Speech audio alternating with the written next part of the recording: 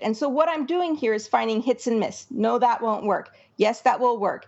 And I find the spot and I'm like, okay, get a visual of that spot and I've got what I need and I can stop. I don't have to do any more because I'm not there to write a travel guide about Berlin.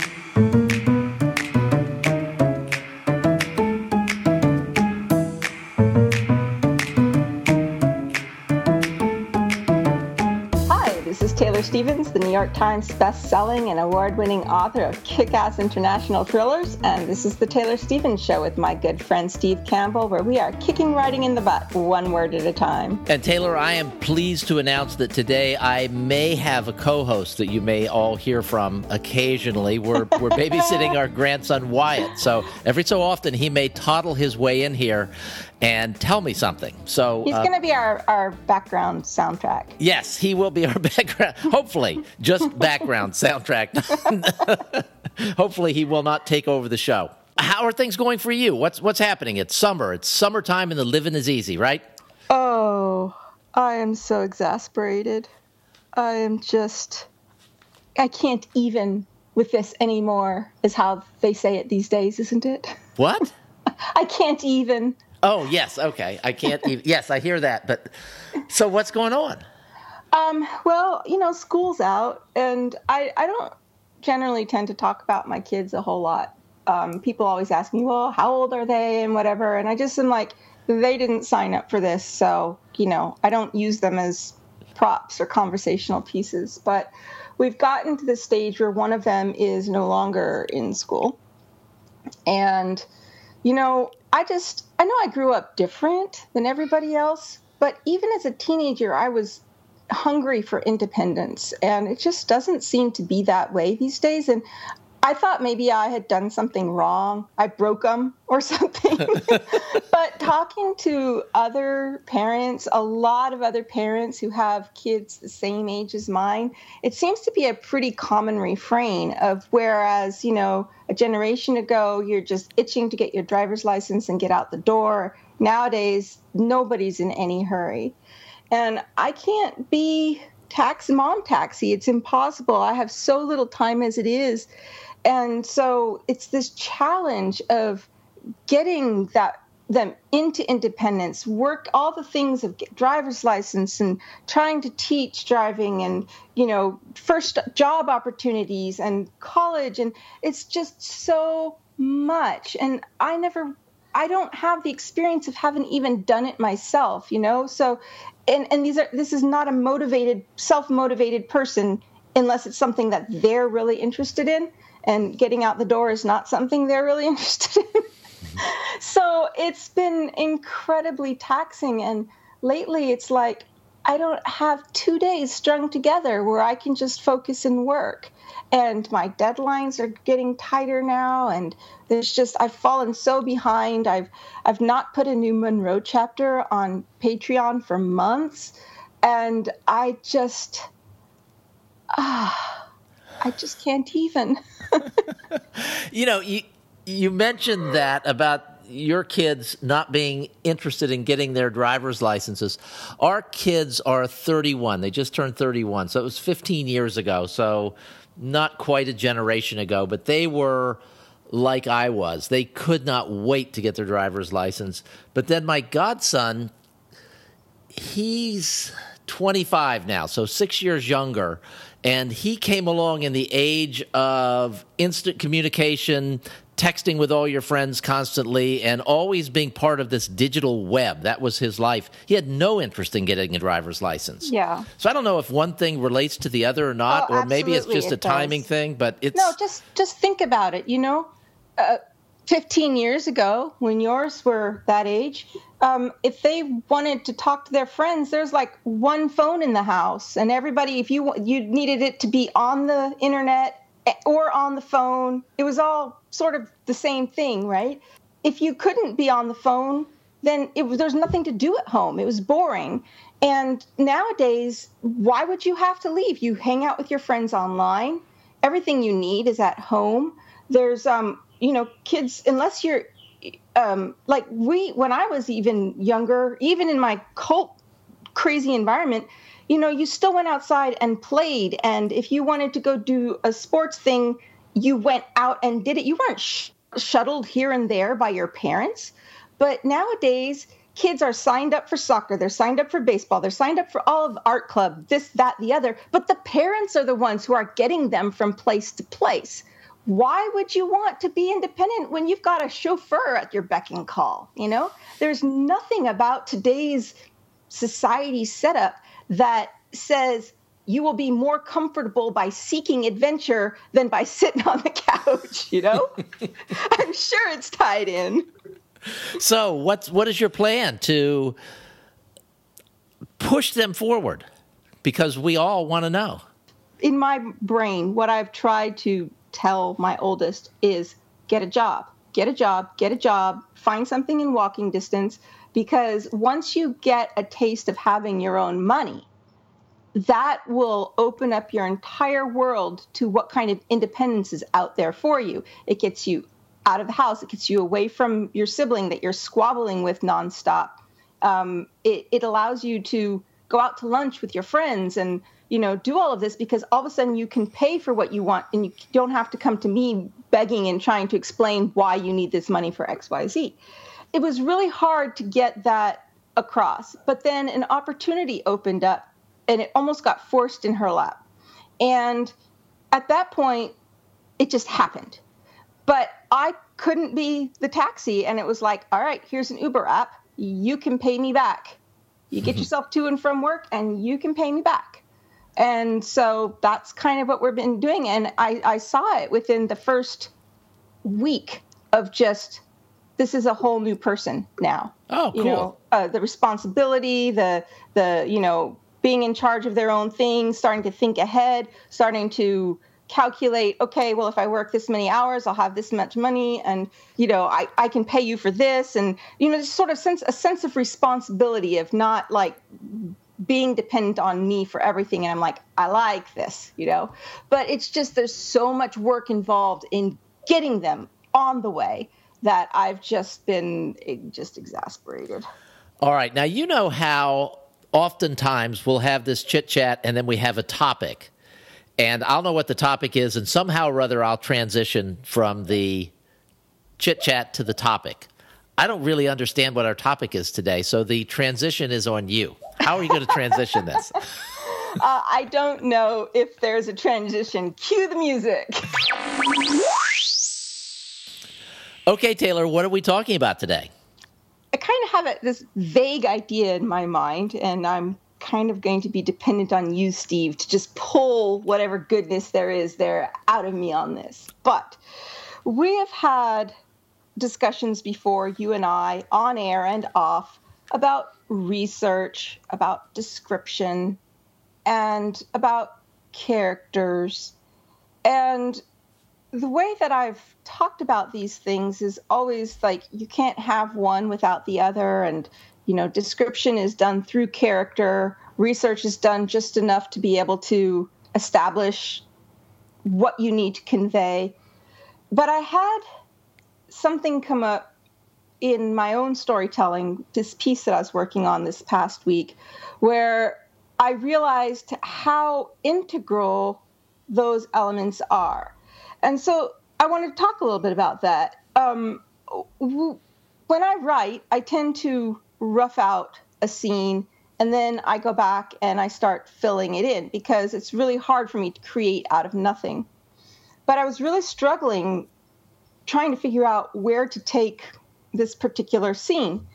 And I realized that my problem was that I had no visual references for what it was we were actually talking about. So the scene is supposed to take place in Berlin. Now, I've been to Berlin, but I don't know Berlin in and out. And I knew like, okay, this thing is supposed to happen in sort of a cafe type scenario or something similar, but I had no sense of where in the city that was, what the place looked like, how it related as far as almost like a bird's eye map of where things were. And I realized that in order for me to actually write this scene, I had to see it. I had to go turn on, I have two computers. One is the really old one that's going to crap out on me any day that has access to the internet. And if I don't have to turn that computer on, I won't, because I'm more productive if I'm not connected to the internet. So I had been procrastinating. I didn't want to open it up because that meant I'd see all my emails. And I was running away from my emails because I'm just so overloaded, and I didn't even have it in me to respond. And I was like so behind. So I was like, did not want to turn this computer on, and struggled so badly with the scene that I was trying to write. And I finally realized I need visual. I need to know what world this character is walking in to be able to even describe what's about to happen. And so on goes the computer. I spend about an hour, looking at maps and, looking at interior of buildings just to make sure that I've got it right. And I had my visual. And once I had my visual, all of a sudden I could rough the scene out because I knew what pieces I was working with. And it was sort of like this, moment to me. Because I don't remember struggling so hard with this in the past. And I realized, well, that's because the informationist, I'd been there for 2 years. What was there to research? What was there to look at? It was all in my head. The struggle was eliminating stuff, not adding to it. And with the innocent, I was basically drawing on places, even if they weren't actually in Argentina, I still had houses and, people and all these experiences to draw on. And with the doll, I went and I traveled I had sort of a rough idea of what I was going to write, but I hadn't gotten into all the description pieces of it yet. I just sort of knew the story, and I went way early in the writing places, and I visited all of that. So I had that in my head. And with the catch, well, I had lived in East Africa too. So I did have to do some research just to make sure my information was current, but I'd already been there. I'd seen these places, and the parts I struggled with most were those that I hadn't been. And then with the mask, I went to Japan before I even started really writing the book. So all of these stories that I've written, all the visuals, even if I didn't know I was doing research at the time, even if I didn't know a place was going to show up in the story, I had some frame of reference for it.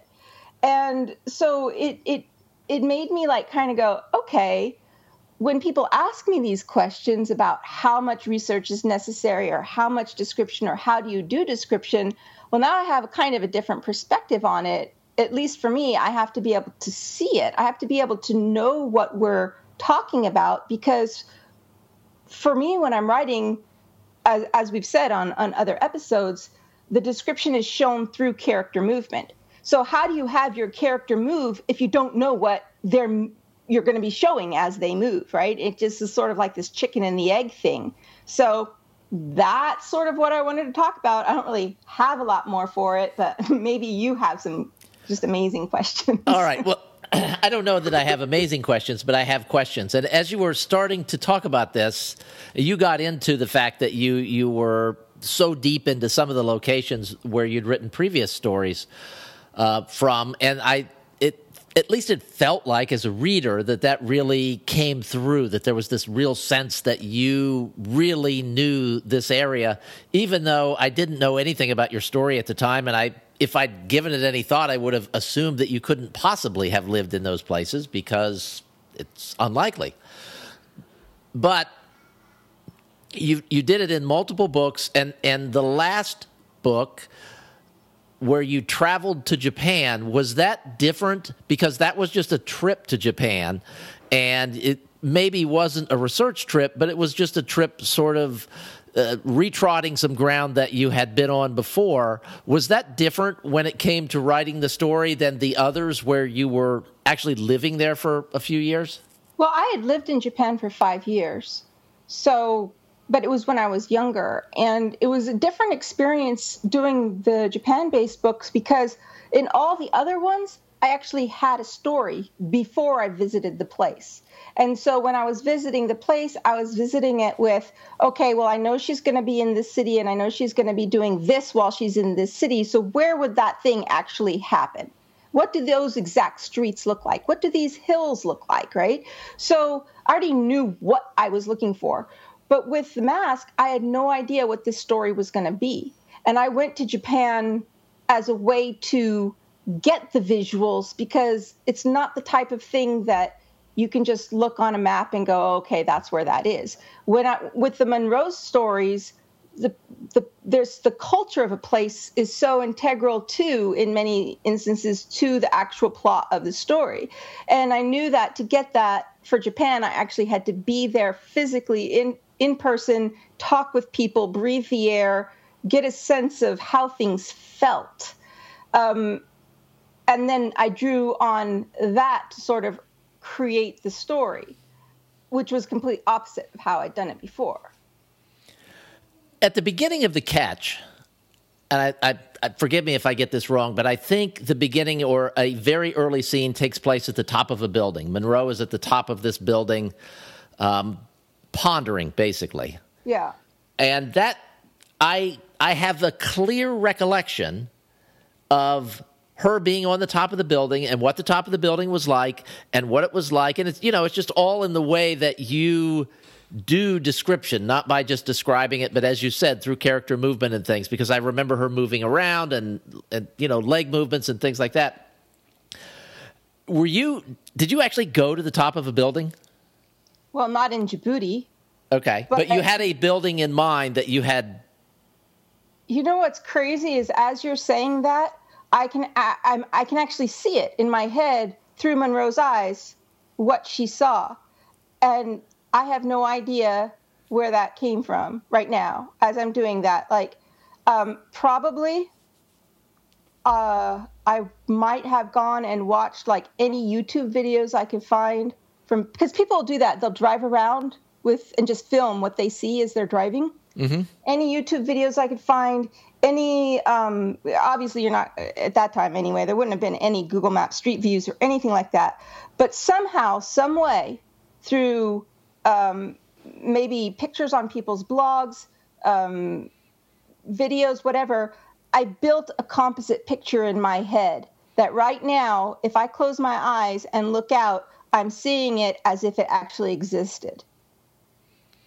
And as a reader, I'm kind of in the same place, because I think I could close my eyes and I'm sure we would see two completely different things. Yeah. But it was so real when I was reading it, and it was just so different. It wasn't like she's sitting in a restaurant looking across the street at something. She's on the top of a building, and it's in this unusual place, and there's all this detail that got layered in. And so I have my picture, you have your picture, probably dozens of listeners have their own pictures as well. But you see, here's the thing is, a place like Djibouti, there aren't that many people, relatively speaking, foreigners anyway, Westerners, who visit it, mostly military and maybe a few business interests, and then those really exotic, tourists who like to go really far off the beaten path. So you're not going to find a lot of people who've been there.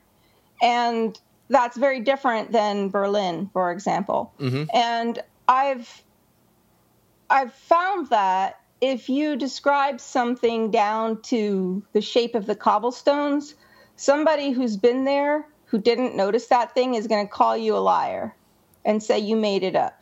But if you stick to the feel of a place, then you have a much better chance of creating something realistic, even if you hadn't been there. But it's a lot easier to pull that off with a place like in Djibouti, where most people are willing to trust you, that it doesn't matter where you place that building, people will go with it. Whereas in Berlin, if you place something in the wrong spot, then, granted, there'll be readers who will give you that poetic license of, yes, you just made up that building and put it there, but you kind of have to get it real to a sense. And so for me, and this is funny, I don't know if it's going to end up in the final book or not, but there are small details of a place that, they're not helpful for getting a visual, but they're helpful for convincing people that you know what you're talking about.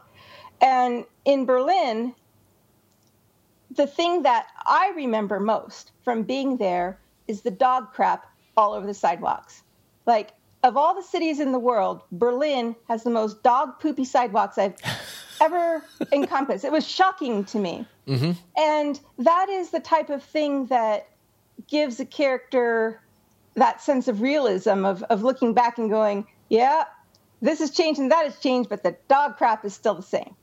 And that I'll use that because it's a touchstone that I personally have. And of course, I researched to make sure it hasn't changed that much. But that doesn't help me get a sense of how do the subways work? How do the, how does it feel when you're walking down the streets? How close to the street are the buildings? Just it's difficult to describe what I'm getting at here, but what's the walking distance from A to B? All those things tie into how a character interfaces with their environment, and you might only need 5% of that to tell the story. But if you don't know what hotel something is taking place in, you can't describe the interior in a way that you even know how it feels. Does the lobby have chairs in it?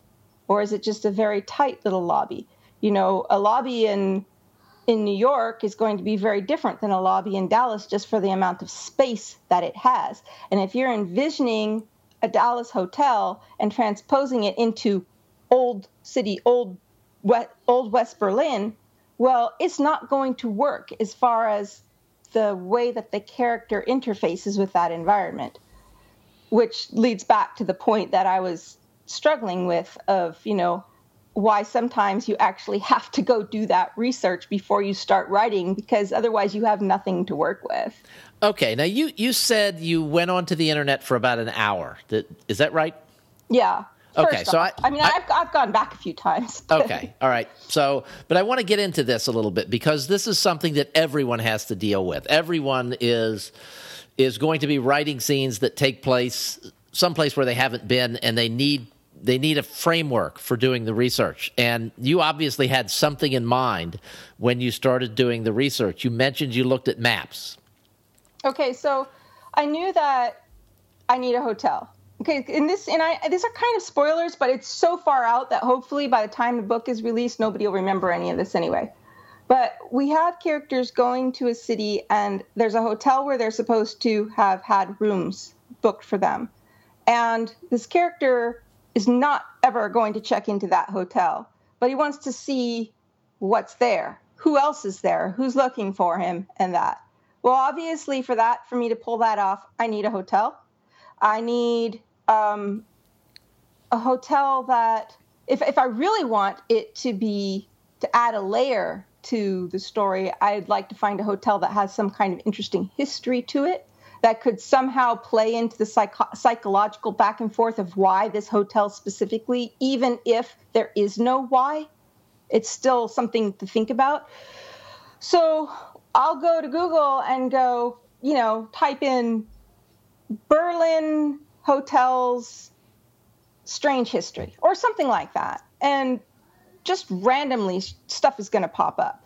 And I'll start looking because I don't want the typical Hilton, whatever. I want something that has some character to it, a uniqueness to it, because that's interesting. It's more interesting than blah boring. So I find a couple of them, and then I start going, all right, how close, since this is Berlin we're talking about, how close to the wall are these things? What other things are in the area? And what does this look like here? And one thing that hangs me up is in old Europe, Czech is a lot like this too. The buildings are like 4, 5, 6 stories tall, and they're like right on the street. And they surround the block like a big, heavy, thick outline, and the inside of the block is empty. And it'll be gardens or parking areas or whatever. And trying to describe that to somebody who's never seen that, it's so foreign to the way we build buildings here in the United States that it's like, pull hair out. So I'm like, do I work with this or do I go find something else? And then I'm like, okay, in this part of town, with this plot, would they be meeting at the hotel itself, or would there be someplace else, some neutral location? Well, it's close to the zoo. Is there someplace at the zoo that we could have them meet? And at that point, I'm dropping the little guy on the Google Maps, where you can like get a 360 view where somebody has taken pictures there. And it's a very laborious, frustrating experience because it never works the way it's supposed to on my crappy little old computer that's about to fall apart. And these are, in any case, places that I may have been before, but I don't remember them well enough to accurately describe it. And so what I'm doing here is finding hits and miss. No, that won't work. Yes, that will work. And I find the spot and I'm like, okay, get a visual of that spot and I've got what I need and I can stop. I don't have to do any more because I'm not there to write a travel guide about Berlin. I only need to make sure that the hotel is in the right spot, where the cafe or whatever it is I choose is in the right spot, how long it would take somebody to walk, what else is generally in the immediate area, nearby the zoo, nearby this other famous theater. Okay, cool, done. I've got what I need and go back and write. Are you also looking for something that you could just toss in as description, like the bright red sign over the Thai food restaurant or anything like that? No, not unless it's going to play into the story. So like in the research that I did right now, there's a big shopping mall close to the hotel that I'm looking at. And so I'll have a character pass the shopping mall. But there's not going to go into really much description at all about the buildings because, frankly, people don't care about buildings. They care about people. They care about characters. So if the character's going to highlight something in that area, he might bump into a person or see somebody of interest. But the buildings just don't really matter. The buildings are there only to navigate your character, to show the character moving past things. And it will feel like description, but all I'm really doing is getting character from one place to the next. What's different about characters walking the streets in Berlin than characters walking the street in New York City? Dog shit.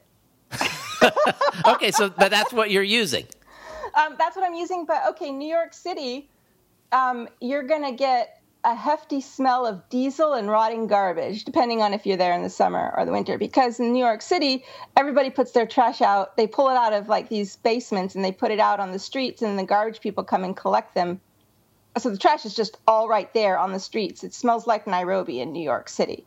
So you would have that's a characteristic that is completely different. You would never see that in other major cities to the same degree, just because of the way that New York was built. So those are the types of characteristics that you would use to differentiate one place from the next and give it that sense of realism that somebody who's been there is like, yep, that's exactly what it's like. Okay. So you did this research and then you began writing again and you were suddenly comfortable with everything. God, no. There's never any suddenly comfortable with anything. But what it does is it gives me sort of these little anchors that I can like thread something onto, and then it's like macrame, where you like have your main strings and then you can start. Not that I know how to do macrame, I'm just making this up as I go. But then you can like your finer threads start filling in the actual picture or whatever, And in this case, those visuals are sort of like the anchor points that I can thread everything around. But without it, I'm just like, he did what, where, I can't make his body move because I don't know what it's moving in. And character in motion is the key to every scene. So I needed to know what he was going to be in motion with. And, how do you make a character think something or plot something if you don't know what he's interacting with? Like if he's trying to get to a hotel, but he wants to go the back way, well, he's going to be thinking things as he's planning, scheming, going along, what he's looking for, windows, people, cars, is it empty, is it crowded? And you can't do any of that if you don't know what he's interfacing with. All right. Now, another thing that I find instructive about what you've just told us in this show is that you did not do this before you started writing the book. I should have. You came upon a situation where you realized you needed it, and you set aside some time to do it. Yes. as opposed to, and there are some people that do this, that just do all of the research ahead of time. And I have heard horror stories about those people, just that they can never start writing because there's always these other things to research. And I know we've talked about this before, the idea of how you do your research and when you do your research, and there is no hard and fast rule for you. So I just thought this was kind of instructive that you're here, you're writing this scene, you realize you need some stuff, so you turned on the other computer and you did the research, and then you went back to writing. Yeah, and see, the whole reason that I had avoided the research in the first place is because I didn't want to get into that time suck of losing. I'm so behind on everything that I was like, I can't afford this. I cannot afford to go spend 3 days like researching Berlin or whatever. But then I realized, well, I've got to spend some time. Like now I'm at this point in the story, I have to figure out what this looks like because... And there's other scenes that I'm going to have to start doing that with, too, with different characters. Because even though I've spent considerable time in Europe and I have I know how it feels in a lot of these places, that is not the same thing of having a visual in my head of what the building looked like and how it's placed on the street compared, like, if you're going to have a fight sequence where people are shooting at each other, you can't just say, he ran down the stairs and out the door. There's got to be some sense of how those stairs and running out the door relates to all the other players. So I'd avoided the research for the sake, I figured I knew enough to not fall down the research rabbit hole. And I do on a macro level, but not on the micro levels, and that's where I had to go back. Okay, I think this was interesting. I'm glad we did this show, and I'm kind of glad that I didn't know what it was going to be about. Well, I just figure if I can, like, if anytime I'm stumbling through something, I'm like, okay, if I've been doing this for as long as I have, and I've just hit these roadblocks, I bet there's like tons of people out there who are hitting them too. So let me just tell you how I goofed up, and maybe you can learn from my mistakes. All right, and I would love to hear how other people do their research. Do you do it on an as-needed basis? Do you do it ahead of time? Do you just make stuff up? How do you do it? Either send an email to taylorstevensbooks@gmail.com or drop it in the Taylor Stevens fan club in the Facebook group, and let's start a little conversation in there. And if you're not part of the Facebook group, come join us because we have a lot of fun in there. Yes, we do. We talk a lot about writing in there. So, yes, great show. Thank you so much for listening. We will be back in your ears again next Tuesday. Yeah, so come hang out with us.